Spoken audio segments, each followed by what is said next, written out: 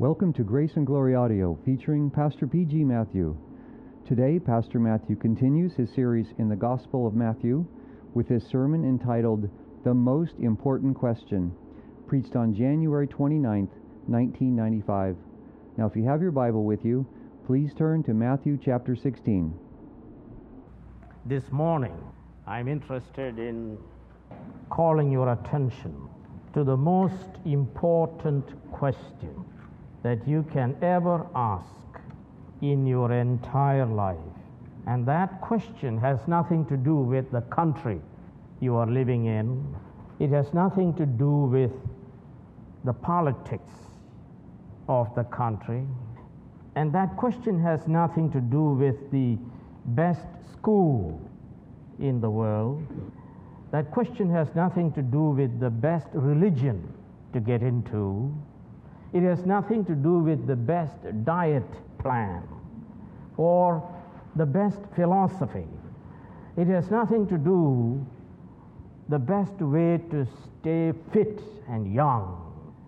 It has nothing to do with even the question, who am I?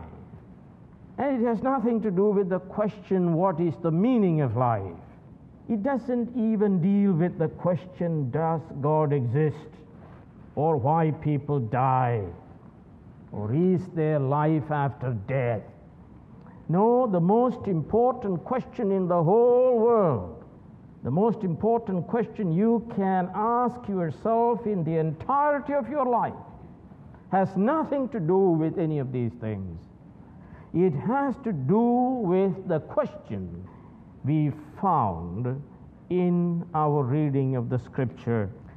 And it is found in the 15th verse of the 16th chapter of St. Matthew.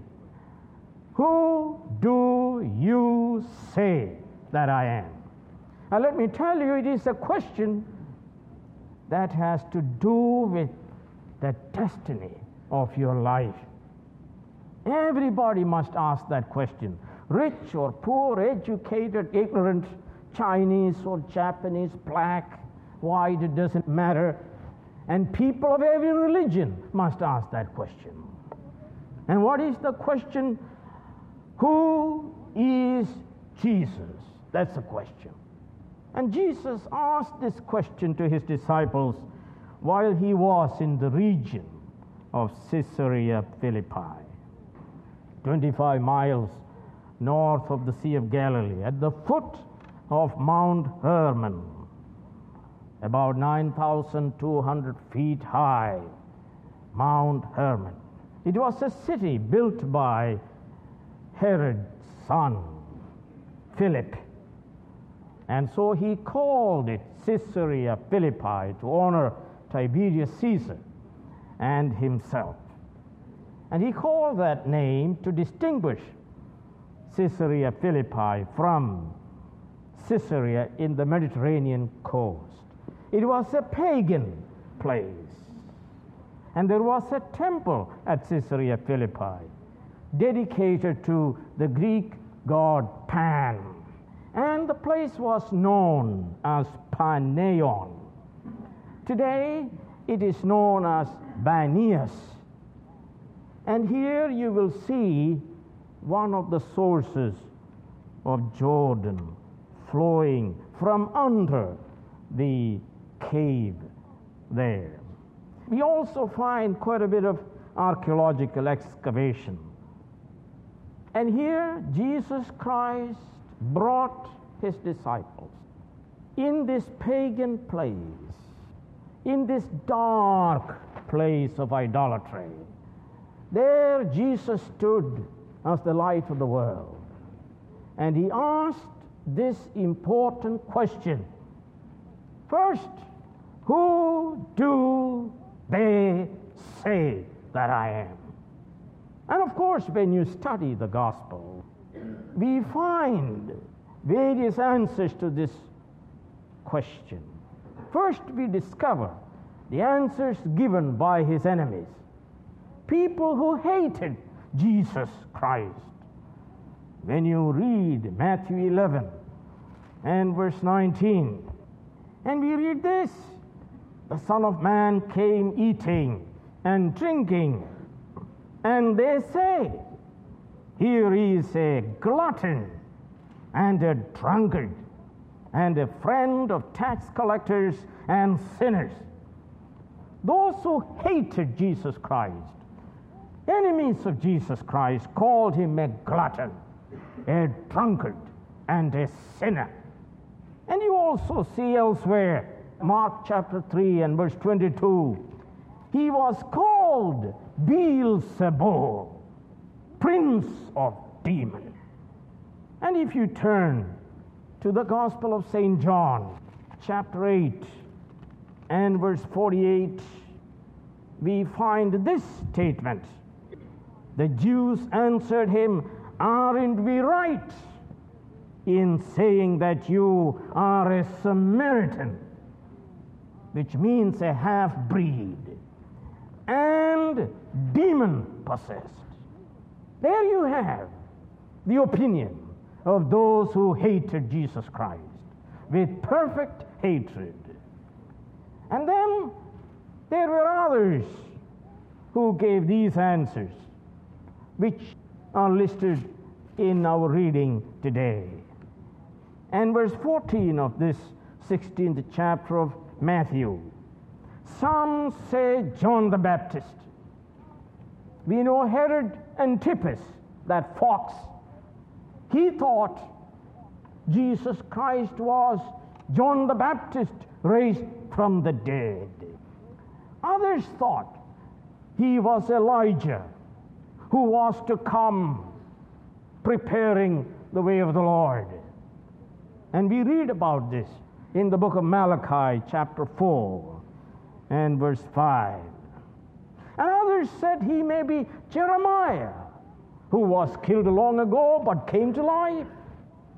Others said one of the prophets. But you notice the opinion of peoples whose eyes are not enlightened by the Heavenly Father. They all were wrong in their view of who Jesus was.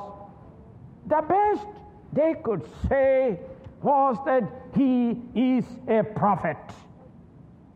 And of course you know that Jesus Christ himself revealed his identity to people like the Samaritan woman.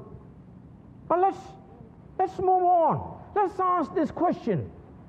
What is the view of liberal theology? Ask them. Liberalism came in the 19th century. Liberalism that repudiated the authority of Scripture and the deity of Jesus Christ. Liberalism that eliminated supernaturalism from the Scriptures. You ask a liberal Christian, a liberal preacher, you ask the head of a liberal denomination, ask the question, who do you say that I am, that Jesus Christ is? They would answer that Jesus Christ is a nice man. He was a prophet. He was a teacher. He was an ethical man. He was a revolutionary. He was a socialist, or he was an ideal man. He was the ideal man. But let me tell you, they are false and they are wrong, because their eyes have not been enlightened and opened by the mighty work of the Holy Spirit. You ask the cult. Let's look at the view of Mormons. Ask a Mormon, who is Jesus Christ? And the Mormon would say, Jesus Christ is not different from you in kind. Jesus Christ is not different from Satan in kind. You ask a Jehovah's Witness, who is Jesus Christ? And Jehovah's Witness would say, he is a creature. He was an angel. And he became man. Now he is again an angel with immortality. Every cult and liberal theology will reduce our Jesus Christ into a creature, into simply a prophet or a man, because they are are not regenerated by the Holy Spirit from above.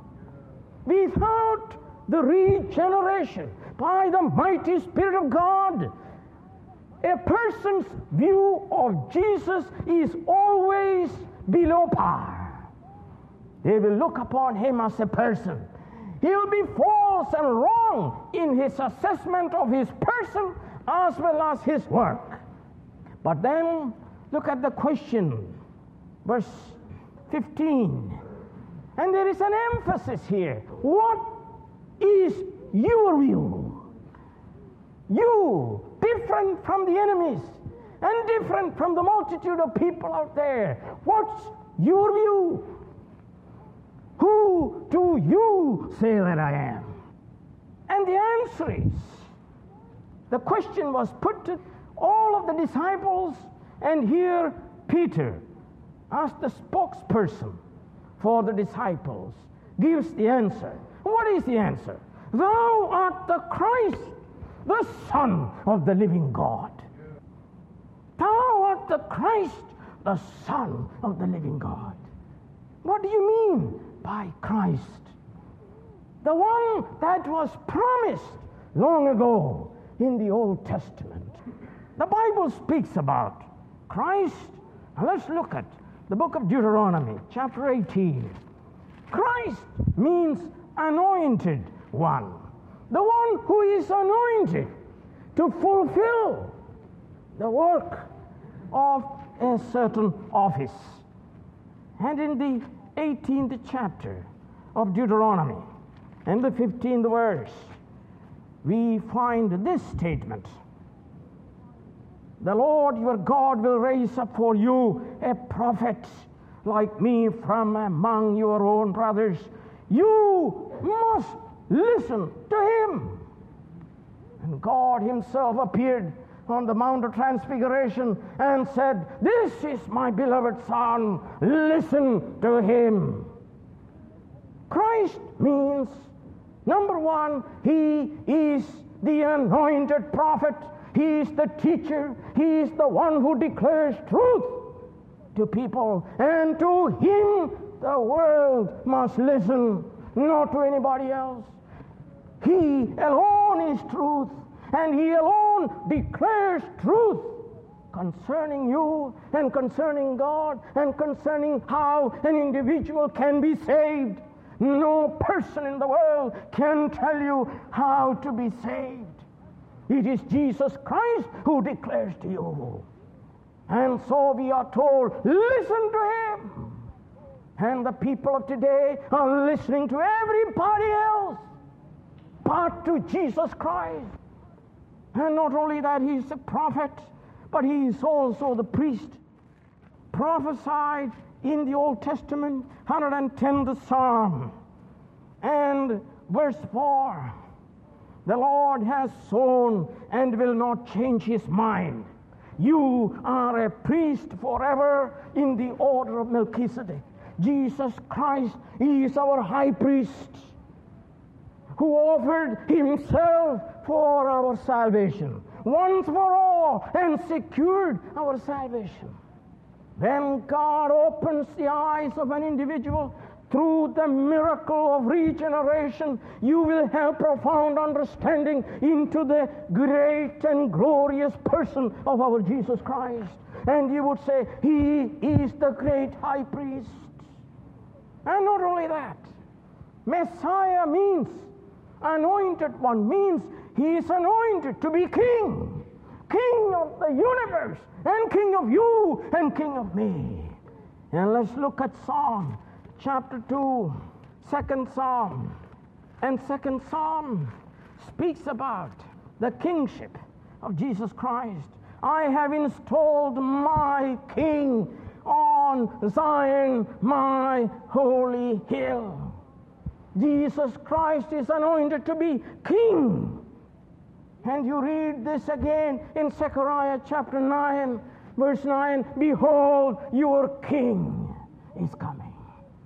Jesus Christ is prophet. Jesus Christ is the priest. And Jesus Christ is the king. Let's look at Luke chapter 1. And we are told about this kingship of Christ. In verse 33, the angel is saying, and he will reign over the house of Jacob forever. His kingdom will never end. Or in the same Gospel of Matthew, the 26th chapter, and we read, look at verse 63 and 64. I charge you, the high priest said to him, I charge you under oath by the living God, tell us if you are the Christ, the Son of God. And look at the reply of Jesus. Yes, it is as you say, that I am Christ, the Son of God. I am the prophet, the one who tells truth and declares truth. And I am the priest, and I am the king. All rolled into one person. All three offices filled by the second person of the Trinity. But I say to all of you, in the future you will see the Son of Man sitting at the right hand of the Mighty One and coming on the clouds of heaven to rule, to judge, and to reign. Everyone who spoke and who said, you are a glutton and a Samaritan and Beelzebub and demon-possessed, and to others who said, you are a nice prophet, he is coming to judge. Yes, thou art the Christ, the Son of the living God. What does that mean? The Son of the living God means he is God. Jesus Christ is God. Have you understood that? Let's turn to the Gospel of John, chapter 6. Remember, his own disciples, many of them left him. They said, your saying is very hard, that you must eat my flesh and drink my blood.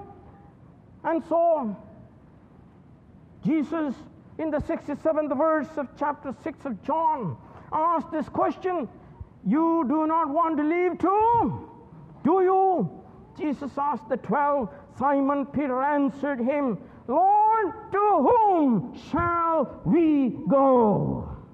You have the words of eternal life. This means no one in the whole wide world has words of eternal life. Jesus Christ is the way, the truth, and the life. And he says, we believe and know, we are convinced that you are the Holy One of God. Jesus Christ is God.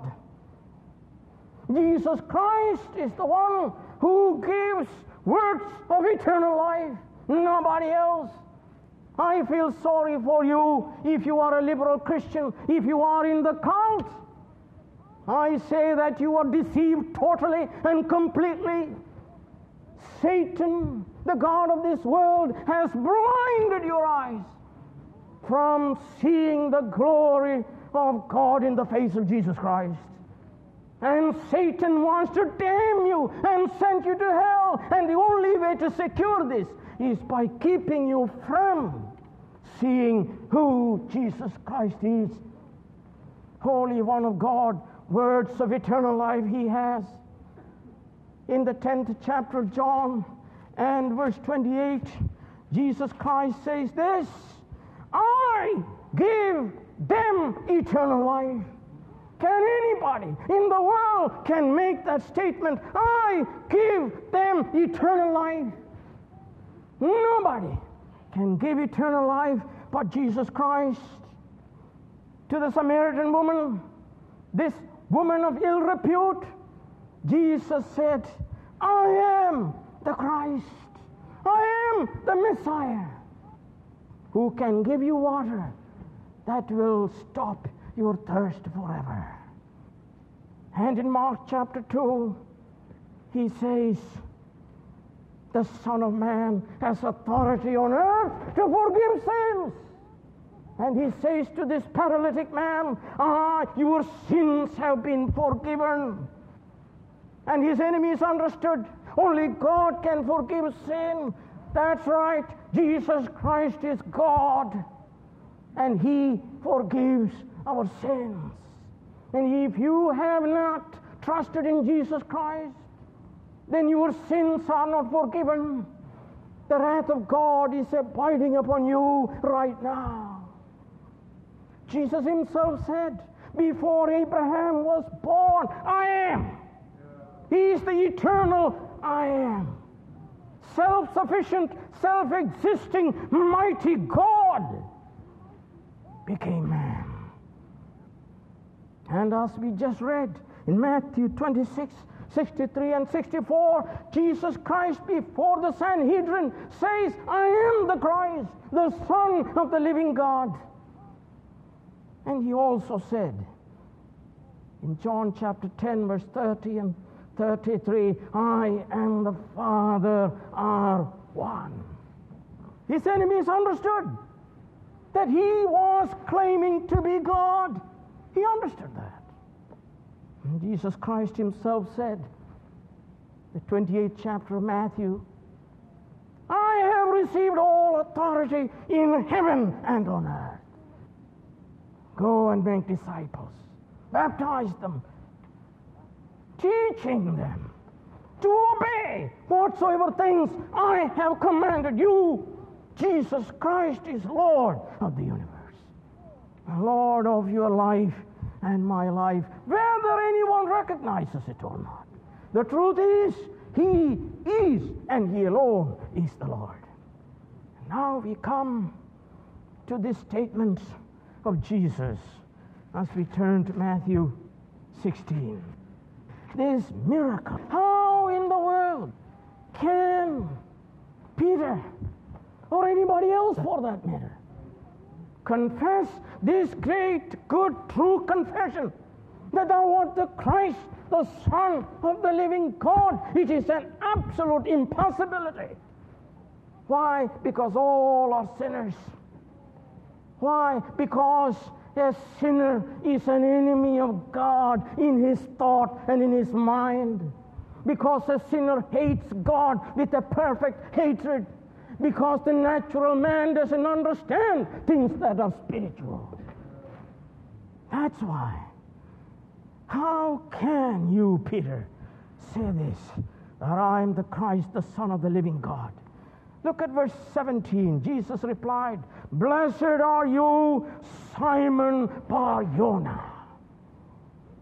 For this was not revealed to you by man. Let me assure you, no human being by his research and by his brilliance, by consulting books, come to the understanding that Jesus Christ is God, that He is the Christ, the Son of God. It is only by means of a divine and heavenly revelation into the depths of our being. Blessed are you, for this was not revealed to you by man, but by my Father in heaven. And let me assure you that our Father in heaven will see to it that the elect are given this divine enlightenment into the innermost being, so that every elect will come to make this good confession that Jesus Christ is the Son of God, the Savior of the world. Now let's look in the Gospel of Matthew itself, in the 11th chapter. Beginning with verse 25, at that time Jesus said, I praise you, Father, Lord of heaven and earth, because you have hidden these things from the wise and the learned. The wise and the learned, who will call him a prophet, a Samaritan, a sinner, a glutton, a drunkard, a nice man, an ideal person, a socialist, a revolutionary. But notice, because you have hidden these things from the wise and the learned and reveal them to little children. Yes, Father, for this was your good pleasure. Let me tell you, nobody by their research can come to appreciate the person of Jesus. It is a revelation of the Heavenly Father, not to the wise and the prudent and the smart alecks of the world.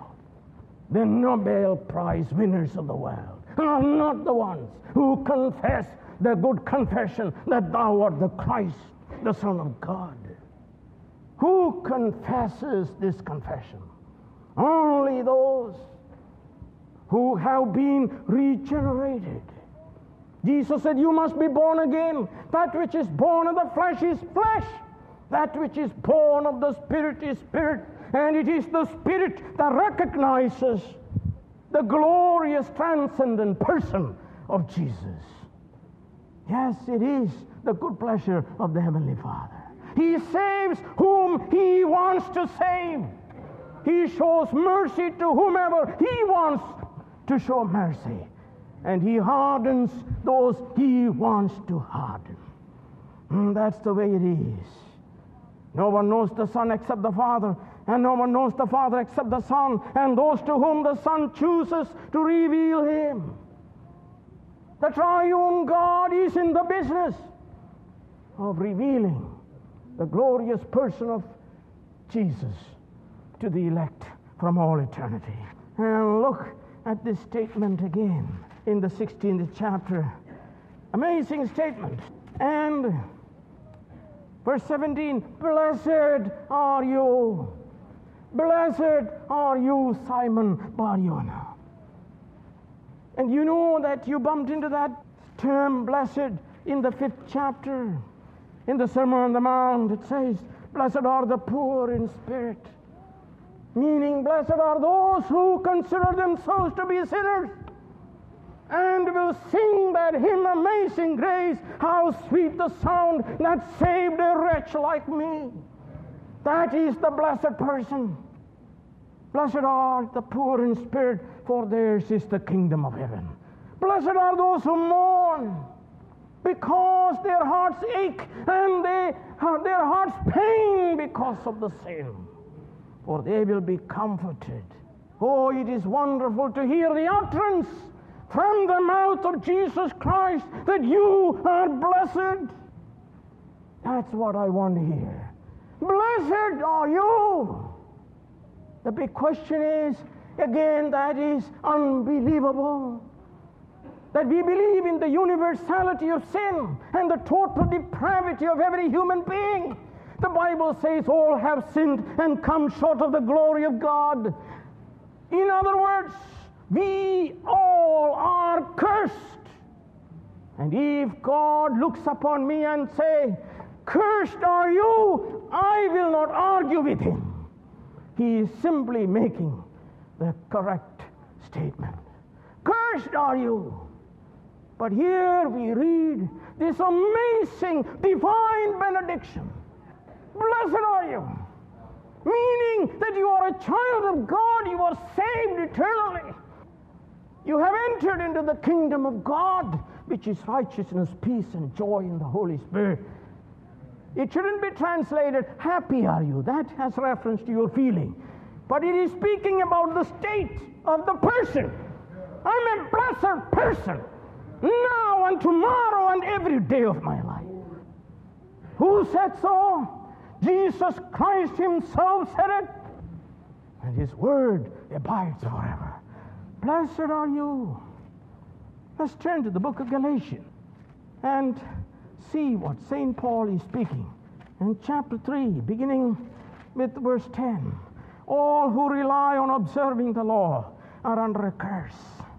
For it is written, cursed is everyone who does not continue to do everything written in the book of the law. Clearly, no one is justified before God by the law. Everyone is cursed because everyone has transgressed the law of God. Now I say, it is a miracle to hear this benediction from the mouth of Jesus Christ. Blessed are you, Simon Bar-Jonah. How can that be, is the question. Amazing grace, how sweet the sound. Every Christian must wonder and marvel every day of his life. for this divine benediction placed upon him. And we read in the 13th verse of Galatians 3, Christ redeemed us from the curse of the law by becoming a curse. Let me ask you this question. Has God spoken to you this way? Blessed are you. If not, you are abiding in the wrath of God and in the curse of God. And that is an extremely serious condition to be in. The wrath of God abides upon you forever. What is the basis for this blessedness? And we just saw that Christ became curse for us. And so let's turn to Matthew 16th chapter, right after this glorious confession of St. Peter. He reveals something that is extremely important. In verse 21, from that time on, Jesus began to explain to his disciples that he must go to Jerusalem. Without that going to Jerusalem and suffering many things at the hands of the elders, chief priests, and teachers of the law, that he must be killed, and on the third day to be raised to life. He must become curse to take away our curse. That is the secret of it. He says, I must do it. This is a divine necessity put upon Jesus Christ. And we read in the 20th chapter of Matthew and verse 28, Jesus was fully aware of the purpose of his life. And here we read in the 28th verse, just as the Son of Man did not come to be served, but to serve and to give his life as a ransom for many. Or turn to the Gospel of Mark chapter 10 and the 45th verse. Here again we are clearly told of the purpose of his life. Mark 10 and verse 45. And here we read this, for even the Son of Man did not come to be served, but to serve and to give his life as a ransom for many. Oh, let's turn to the book of Acts. St. Peter himself understood this, and he makes this statement in Acts chapter 2 and verse 23. And we read this, this man was handed over to you by God's set purpose and foreknowledge, and you with the help of wicked men put him to death by nailing him to the cross. Or chapter 3 and verse 18 of the book of Acts. Here we read, but this is how God fulfilled what he had foretold through all the prophets, saying, that is, Christ would suffer. Basis of this benediction is that he who knew no sin became sin for us and cursed for us. The blessed one became the cursed one, so that the cursed ones become blessed ones in him. And not only that, we are told, I will build my church. I will build my church. The builder of the church is Jesus Christ. And the owner of the church is Jesus Christ. I'll build my church. See the security that you and I have in Jesus Christ. And he is also the defender of the church. And he says the gates of hell shall not prevail against the church of Jesus Christ. He's the builder. He's the owner. He's the defender. A mighty fortress is our God. A bulwark never failing. And we read concerning our security in Gospel of John chapter 10 verse 28, I gave them eternal life, and they shall never perish. No one can snatch them out of my hand. My Father who has given them to me is greater than all. No one can snatch them out of my Father's hand. Isn't that amazing? unconquerable church. And the gates of hell shall crumble before the church of Jesus Christ, because it is built by Him, possessed by Him, defended by Him always. Can death separate us from the love of God? No. Can life, can the present, can the future, can the height, can the depth, can any other creation? Nothing in the whole world can separate us from the love of God which is in Christ Jesus. What is your view of Jesus? A prophet, a teacher, a nice man, the ideal man? If so, let me say you are doomed. And it is my prayer, may God open your eyes and give you insight through divine regeneration into the person of Christ and to His saving work, that you may see Him as greater than the temple, greater than Jonah, greater than Solomon, that you may see Him as the Christ, the Son of God, God Himself, the eternal I Am, the King of kings, the Lord of lords, the Judge of all the earth, who is coming in the glory of His Father with angels. And His dominion is forever and ever. And this one is the one today invites you by saying, "Come unto me, all those who labor and are heavily laden. I will give you rest." Isn't that wonderful? Salvation, Peter says, is found in no one else, for there is no other name under heaven given to man by which we must be saved. And yet look at liberalism, look at the proliferation of cults, and all these things are promoting a way of salvation to human beings. Let me tell you, it is all a lie. There is no other Savior. Jesus Christ alone is the Savior, as God and Savior. May God help us to worship and bow down before Him and adore Him, our Savior and our Lord. Amen.